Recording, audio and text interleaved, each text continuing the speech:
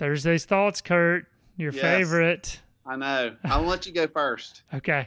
These are kind of there's a few questions to this, but it's all related. Okay. You get one question, John. Nope. No, Kurt. First question is, what was your first R-rated movie you saw? And then the follow-up is, when are you going to let Campbell watch his first R-rated movie? Okay. And kind of some of your thinking behind all that. Okay. And maybe even what do you want their first R-rated movie to be? Was Jaws R-rated? It was PG-13. Okay. Well, that was the first adult movie that I ever saw. It might be PG. I'll check on that as you keep going. No, it's PG. It has to be PG-13. There's no way. Well, I'm just trying to think if it came out before Indiana Jones Temple of Doom, because the PG-13 rating was not in existence when Temple of Doom came out. It was one of the movies that led to the PG-13 rating because, long story. I mean, Steven Spielberg and George Lucas were both going through a divorce when they were creating that movie. And they said when they finished it, they were like, wow, this was much darker than we intended it to be. But there was no in between PG or R. And so The Flamingo Kid was actually the first PG-13 movie released in the theater. Wait, so what was Raiders of the Lost Ark? Was it? It was PG. Raiders of the Lost Ark, the very first one, PG. Oh, what about Temple of Doom? Temple of Doom was PG as well. Okay. I think now they've gone back retroactively, I guess you'd say, and it's PG-13 now. But when it was released, it was PG. See, because I honestly do not remember the first R-rated movie that I saw. Jaws is PG because it was 1975. I mean, Temple of Doom was in the 80s. So. Yeah, I mean, I wasn't alive in 1975, but 1984, by the way. 1984, by the way, and it's was the first PG-13 movie. No, I'm sorry. Temple of Doom was in 1984, and that's what led to the PG rating. Okay. Well, I don't remember what my first R-rated movie was. I'll be interested to know what your answer to that question is. And as far as Campbell, how old? I don't know if I would put a number on it, but I think I'll know when he's ready to see a more serious movie. But I know that it's not now, and I don't think it'll be for a while. But I mean, a wise man once told me not to let the MPAA, determine what I let my children see. So I'm trying to do that. I don't know. I don't know how old he'll need to be. I mean, because not all R-rated movies are created the same. Some movies are R-rated because there's stuff in them that's just gross. But some movies are R-rated. I mean, The Passion of the Christ is R-rated. So, I don't know. I was going to ask you. Well, first of all, I'll ask you that question. I'll turn your question on yourself, and then I have my own question. But what was the first R-rated movie you saw? And how many R-rated movies has Will seen?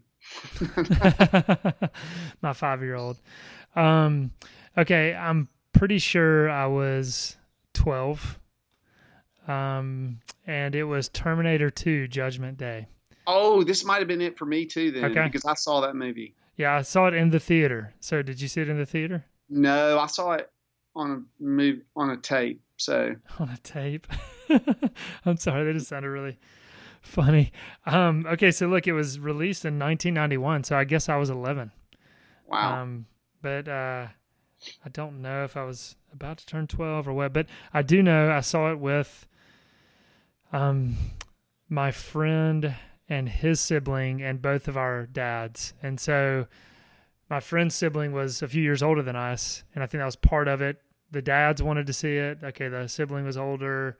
They had kind of done some reading on it, and so we did have to close our eyes in a few scenes, and it was violence that they were shielding us from. Yeah. But yeah, I can just remember thinking it was awesome, and still to this day, I mean, it's a great movie. Did you ever watch Big when you were a kid? I did. they have an F word in Big. Yes. Yeah. And it's rated PG. Mm-hmm. And that was that was a big deal. They my parents were like, you will not see that movie. So it's so funny. So that became like a movie. It's like, I definitely want to see that movie. Yeah, exactly. Yes. Okay. My question for you is, and I know we need to get with it, but do you have any phobias? Hmm. Or did you have any phobias as a child? Like, what were the things that scared you the most? Yeah, I mean the ones that come to the top. I mean spiders, that's a big one, and I'm fairly certain I already had this fear in my life, but I can remember seeing Indiana Jones reference again, Raiders of the Lost Ark at the very beginning when they're walking in the cave to get the golden head, the tarantulas all over their backs. That I just could hardly handle, and I'm sure I had nightmares about that. Yeah, so spiders, I just never have liked spiders. I will say I've grown to not be as bothered by them, and there are some that don't bother me at all, but still, they're just creepy. I mean, the furry ones, I mean, they just Hmm. look demonic. Really? Yes. See, I was never as scared of spiders as I was of snakes. Snakes scare me much more. They're the It makes ancient sense. obviously. And, Yeah. but yeah, like, man, I tell my students sometimes, like, do you ever, like, when you're getting into the bed at night, do you ever worry that as you're putting your feet under the covers that you're going to feel a snake down there? And they'll be like, no. And I was like, well, you will tonight. So, You're welcome. yeah. But that's part of my fear of spiders is they can get on you and you don't even know it. Yeah. And so There's like very few spiders that can kill you. Sure. Yes. Yeah. But still, There are a lot of snakes that can kill you, though. Yes. Yeah. That is true. Yeah. Enjoy that thought, everybody. Okay, so we're going to continue our discussion on fear, but here's a little bit of music from Joe Deegan.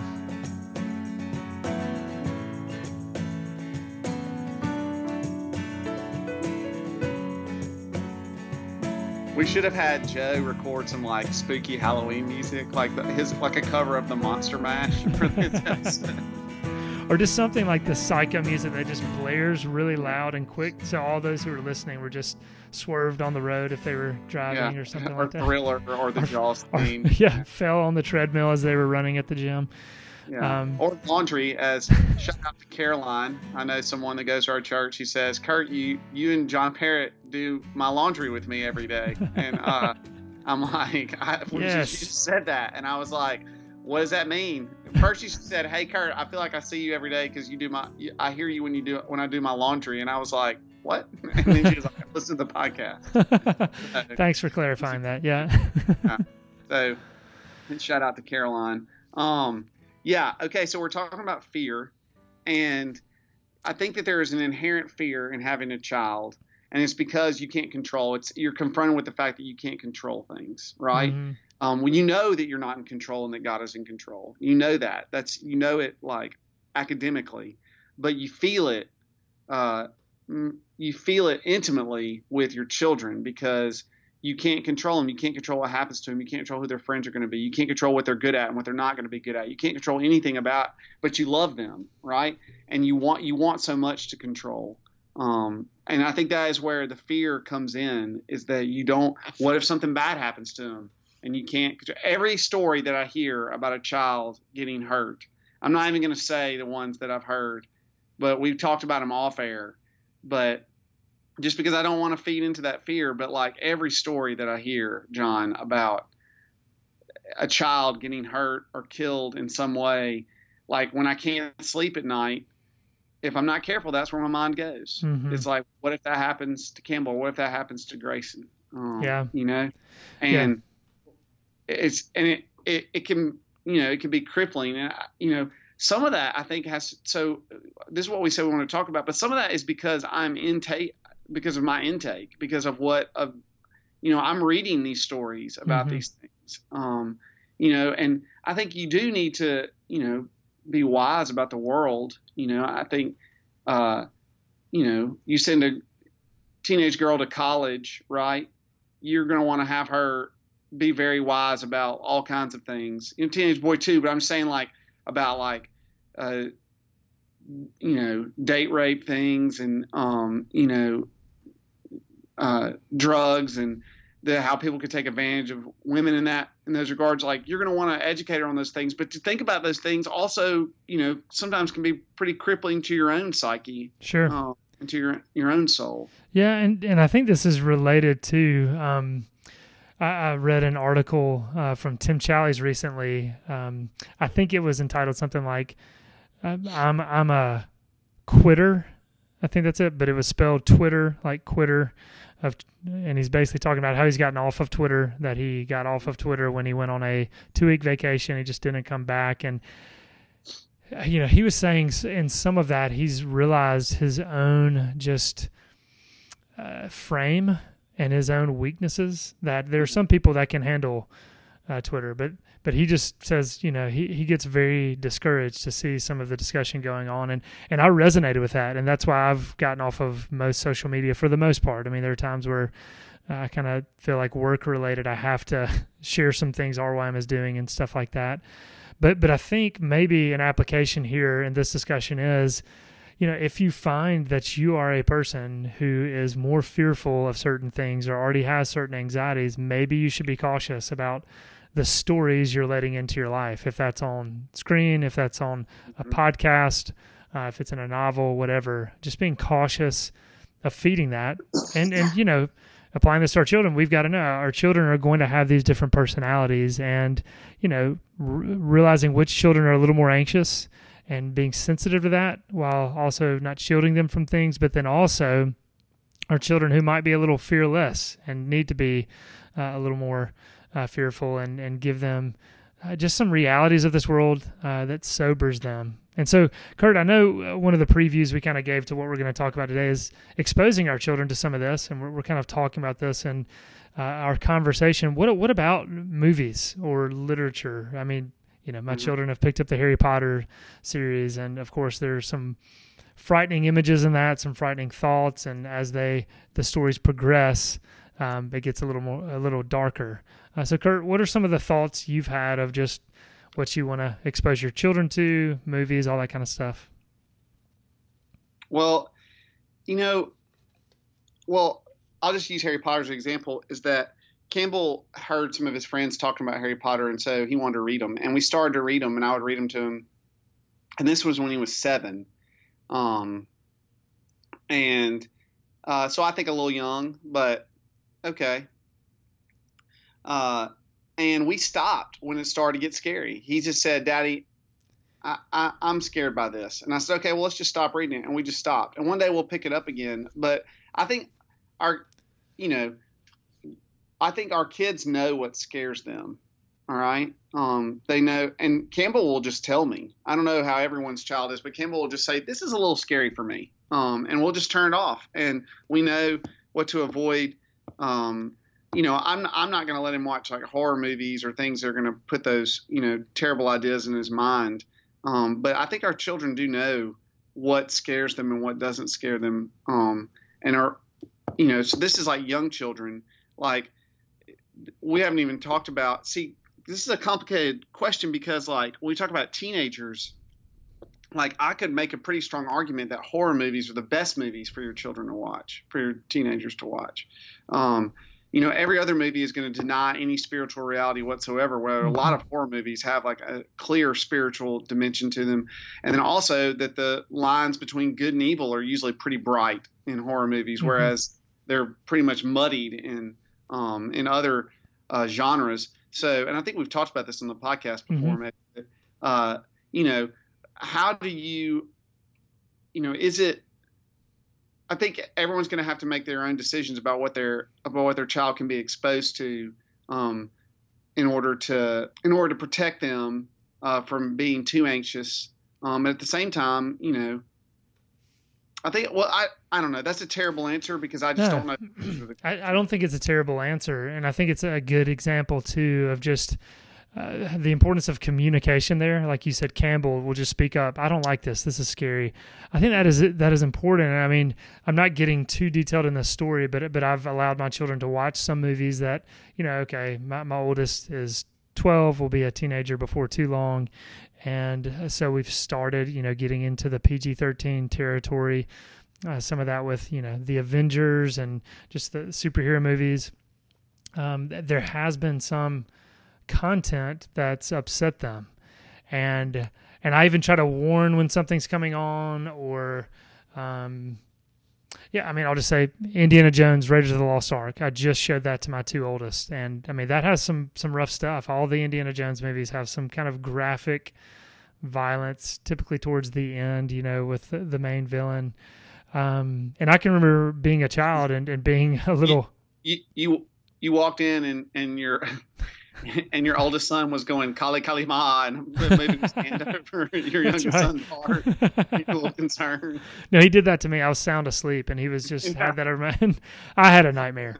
But I think it's important. One, obviously warning and kind of telling your children, okay, this scene's going to be kind of rough, and telling them and making sure, okay, do they want to watch this or not? But then kind of the follow-up afterwards. And I found just the importance of allowing your children to know, again, a theme we've talked about is that you're safe to talk to, that I know for sure our fear brings shame, and we can be ashamed of sharing certain things that make us afraid because we're afraid people are going to laugh at us. But for us as parents to go to our children and say, look, it is okay for you to be afraid of this. It is okay for you to be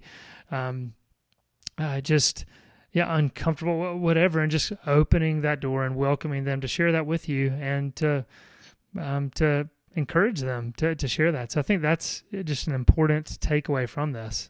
Yeah, I mean, I think one of the things, I have only boys, so I don't have older children yet, so I have a very limited experience. I think we've said that multiple times, but I think for me, the difficulty is like, when do I want my child to be brave? When do I want to say like, okay, this is a time where we have to be brave. And then when is this the time where like, okay, it's okay for you to be afraid?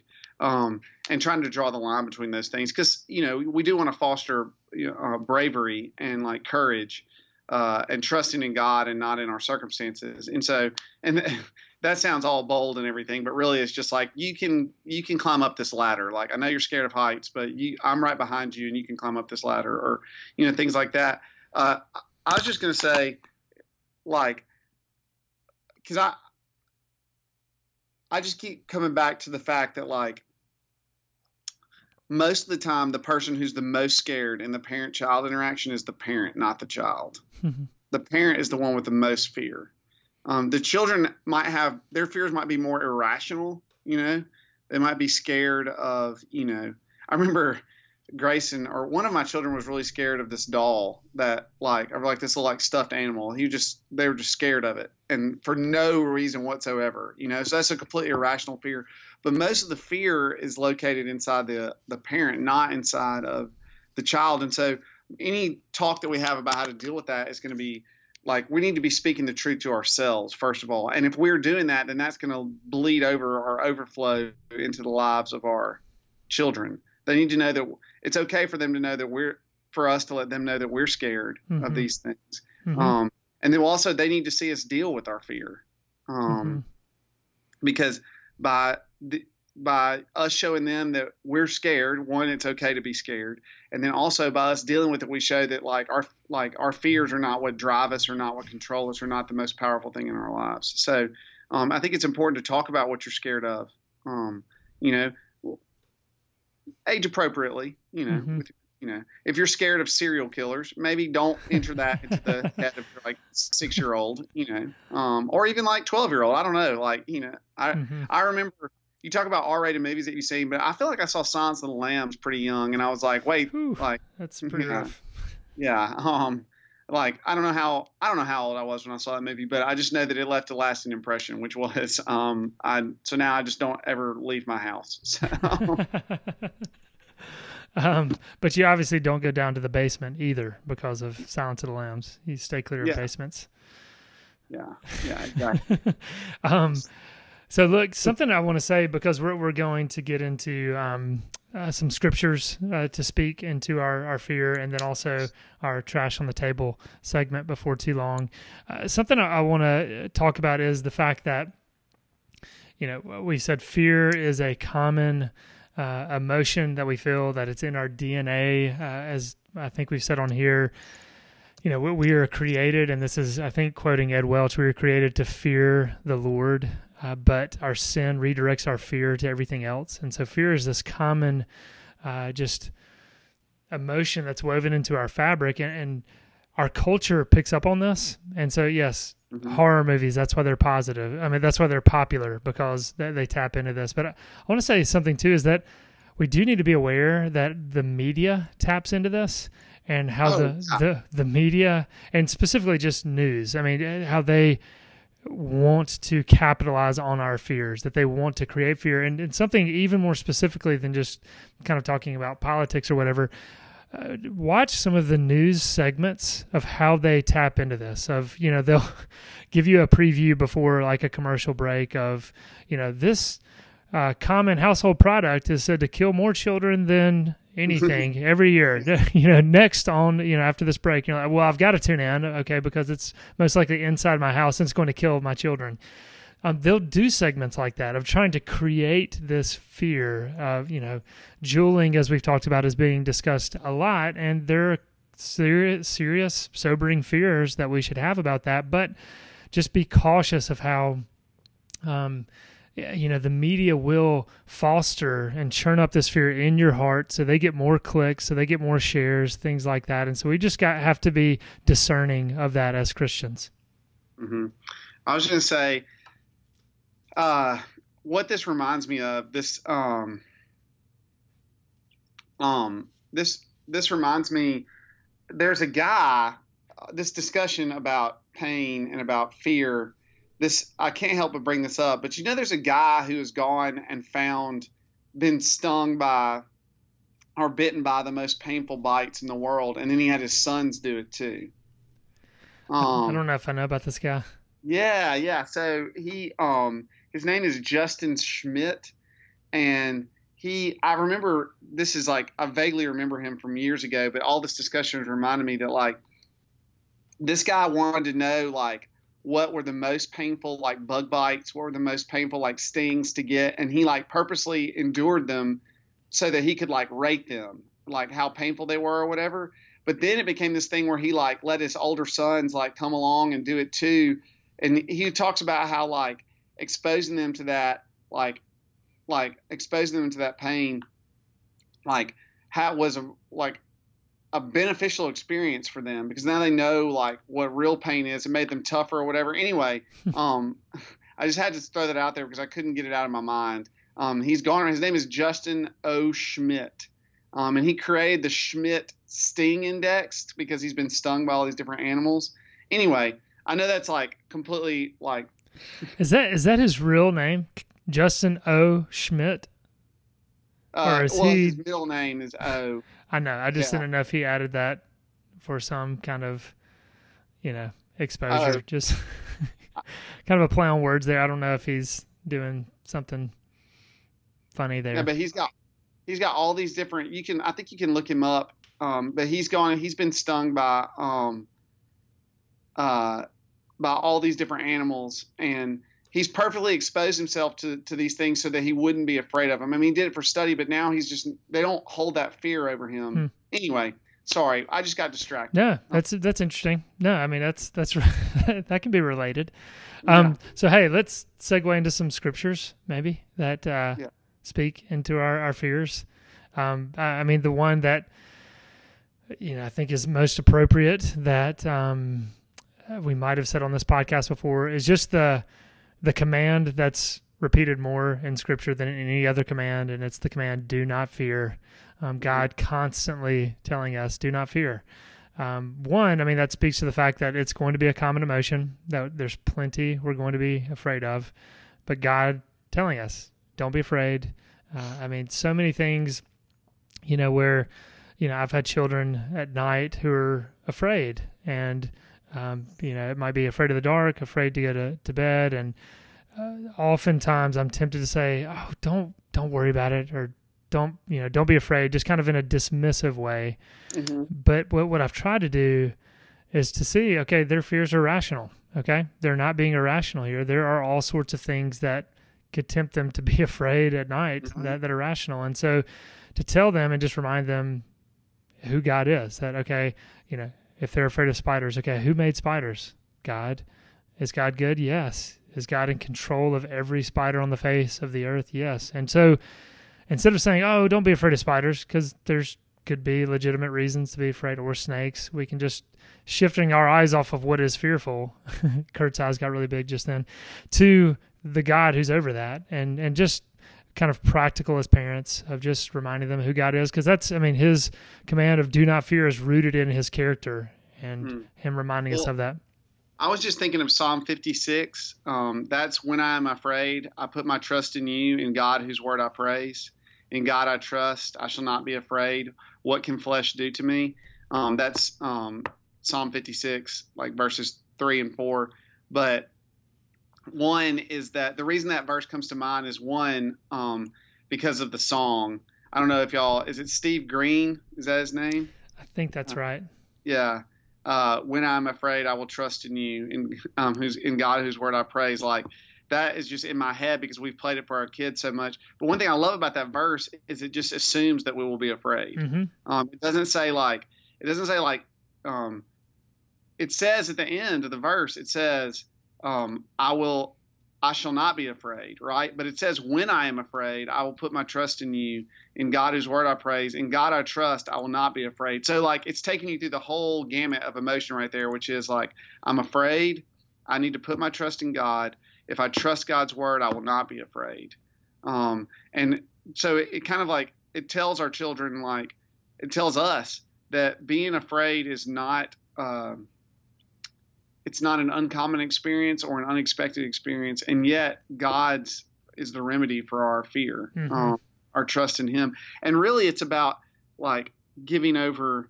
I think lots of times the fear that we have is just giving over to God these things that we want so desperately to control ourselves. You know, we want these things, and it's hard we have to believe that God is good. We have to trust him in order to give these things over to him. Otherwise, you know, we'll just rack ourselves with anxiety trying to control these things, trying to play God, really. Anyway, so Psalm 56, 3 and 4, that's like the go-to. Yeah. And also Steve Green CDs are great. So little kids, if you have younger kids, it's a great way to memorize. It's a great way to memorize scripture. Our older son has to do a memory verse at school every week. And many times, not many times, but more than one time, That's quite a spectrum there. Yeah. Well, I mean, you know, I don't know how many times it's been. It's been more than one though.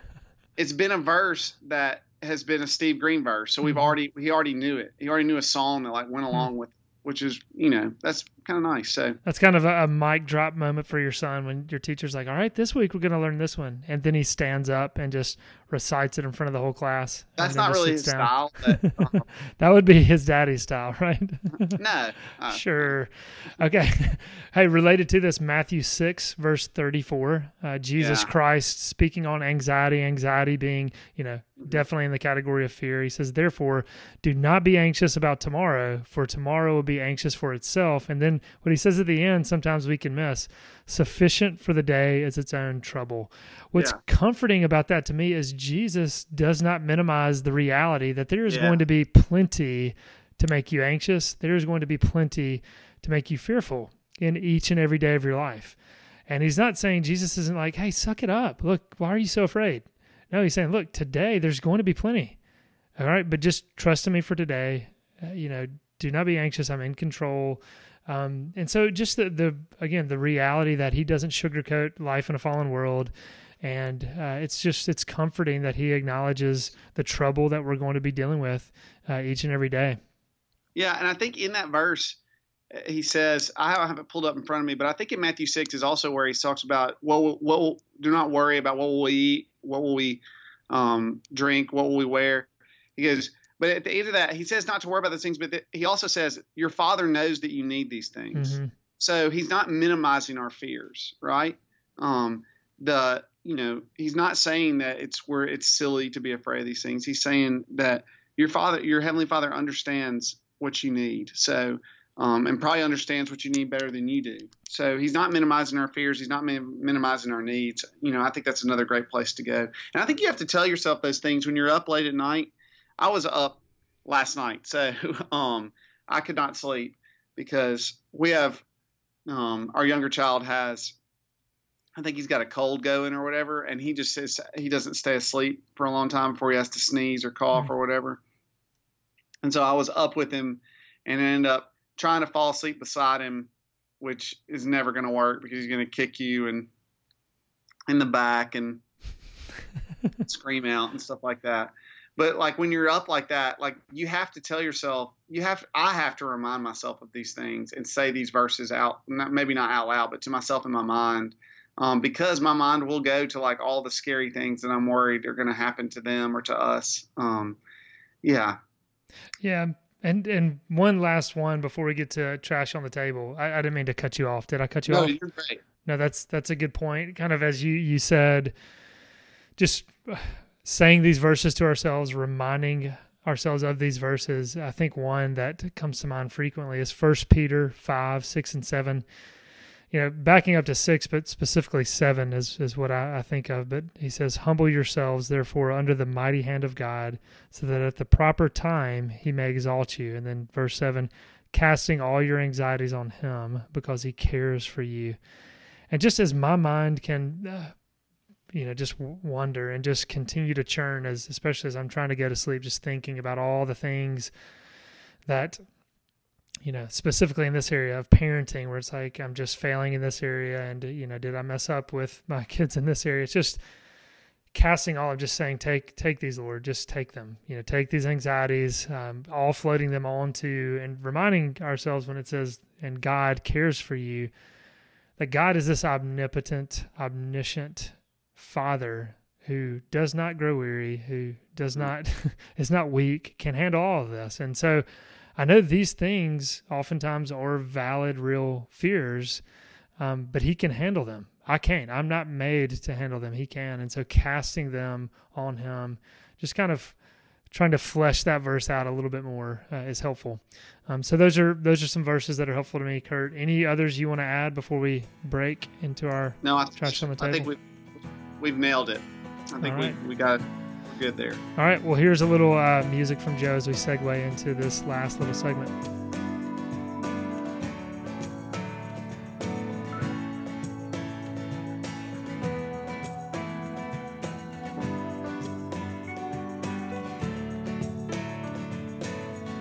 All right, so Kurt, we've labeled this trash on the table, and as Phil last week was sharing one of his books that was helpful on adoption, he said he hated to label this as trash, but I know that's just a expression that you got, that it's kind of dealing with nuts and bolts, just kind of some last minute things as we finish things up. So this is not saying this stuff is just a bunch of junk, just to clarify that if anyone's listening. Kurt, do you have some trash on the table you want to talk about? I was hoping that you did. I don't really have a lot today. So. Okay. Oh, man. And this is even your segment that you came up with. Okay. So next week, we're going to be talking to author, counselor, pastor William P. Smith. For those who listen to the local youth worker, you can go back and hear him talk about his booklet, Obsessed with Your Phone, and just talking about how we can use technology properly and all that. Well, he's coming on next week to talk about his newest book, Parenting with Words of Grace. Is that the correct title, Kurt? I've got the book laying around. Yeah, Parenting with Words of Grace. Yes. Building relationships with your children one conversation at a time. There you go. So he's going to be coming on to discuss that book, and I'm sure it's going to be a great conversation. He's such a great guy, and I've gotten to talk to him a little bit and appreciate the book. I have not finished it yet, but have started it, and it's been very helpful and convicting. But also to let people know, you should tune in because you can win a free copy of that book. We're going to give you details on how to win that, but Crossway is helping us out to get a few copies to our listeners. So be sure to tune in. Also down the road, Julie Lowe will be coming on in a few weeks to talk about body image. So she's been on before and she's great. And then to give a preview for the local youth worker podcast, excuse me, this week as well. I'm trying to get my week straight. Yeah, this week on the local youth worker, Reverend Robert Rowe is on the podcast. Kurt, I know you know Robert.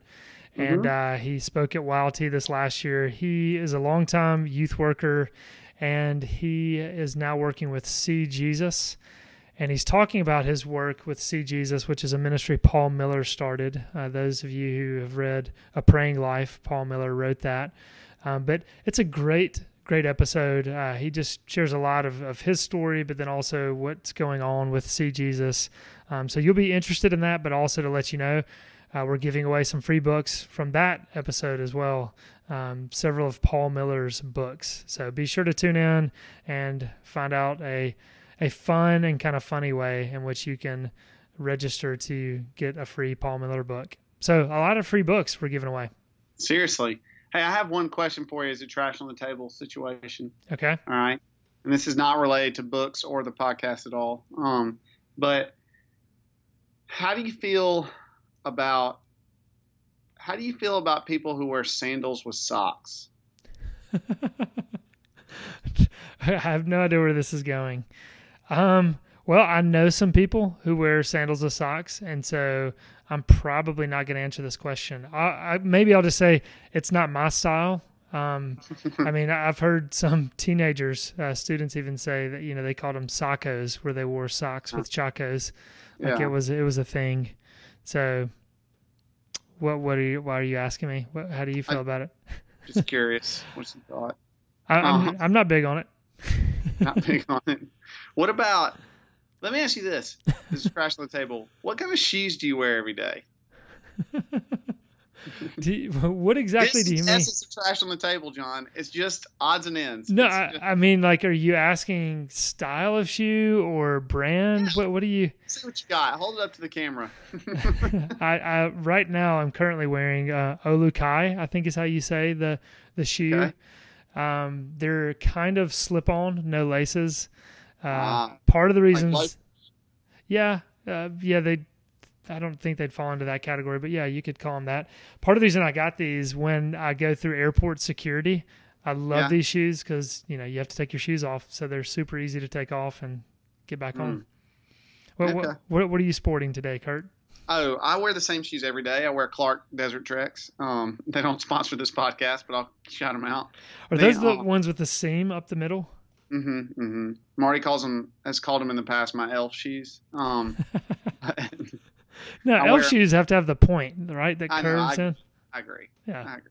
But I like Marty. I typically want to side with her on a lot of things, especially when it's opposed to you. But yeah, well, you can. Thanks for listening, Marty. Yeah. Anyway, just curious. I might be getting some new shoes. Or maybe I'll just start going socks and sandals. I don't like. I do. I mean, okay, we're closing this out, I know, but why did that question come up with the socks and sandals? Because I could tell as I was talking about, all the people coming up in the free books, like you were on your computer looking for something. Yeah, I was looking for odds and ends, and I saw a picture of a guy with socks and sandals on, and I was like, okay, that's a mood. So that's something. So I don't think I could ever pull that off. Okay. Yeah. Well, I have a lot of questions about footwear, but we can talk about it later. Let's keep that. Maybe that'll fit into a fun fact or something along those lines. William P. Smith will be with us next week. He goes by Bill Smith, but if you're looking for his book on Amazon, again, it's The Crossway, Parenting with Words of Grace. Be sure to tune in. I think we're at least able to give away 3 free copies next week. Tune in and find out. Kurt, it's always good talking to you. Yes, people should call in as soon as we get the number to try to get the when will we have the number? I don't know. We're definitely working on that now. Maybe it'll be in place by next week. If not, we'll have some way where people can register to win. Yeah, it'll be fun. All right, Kurt. Have a good day. All right, you too.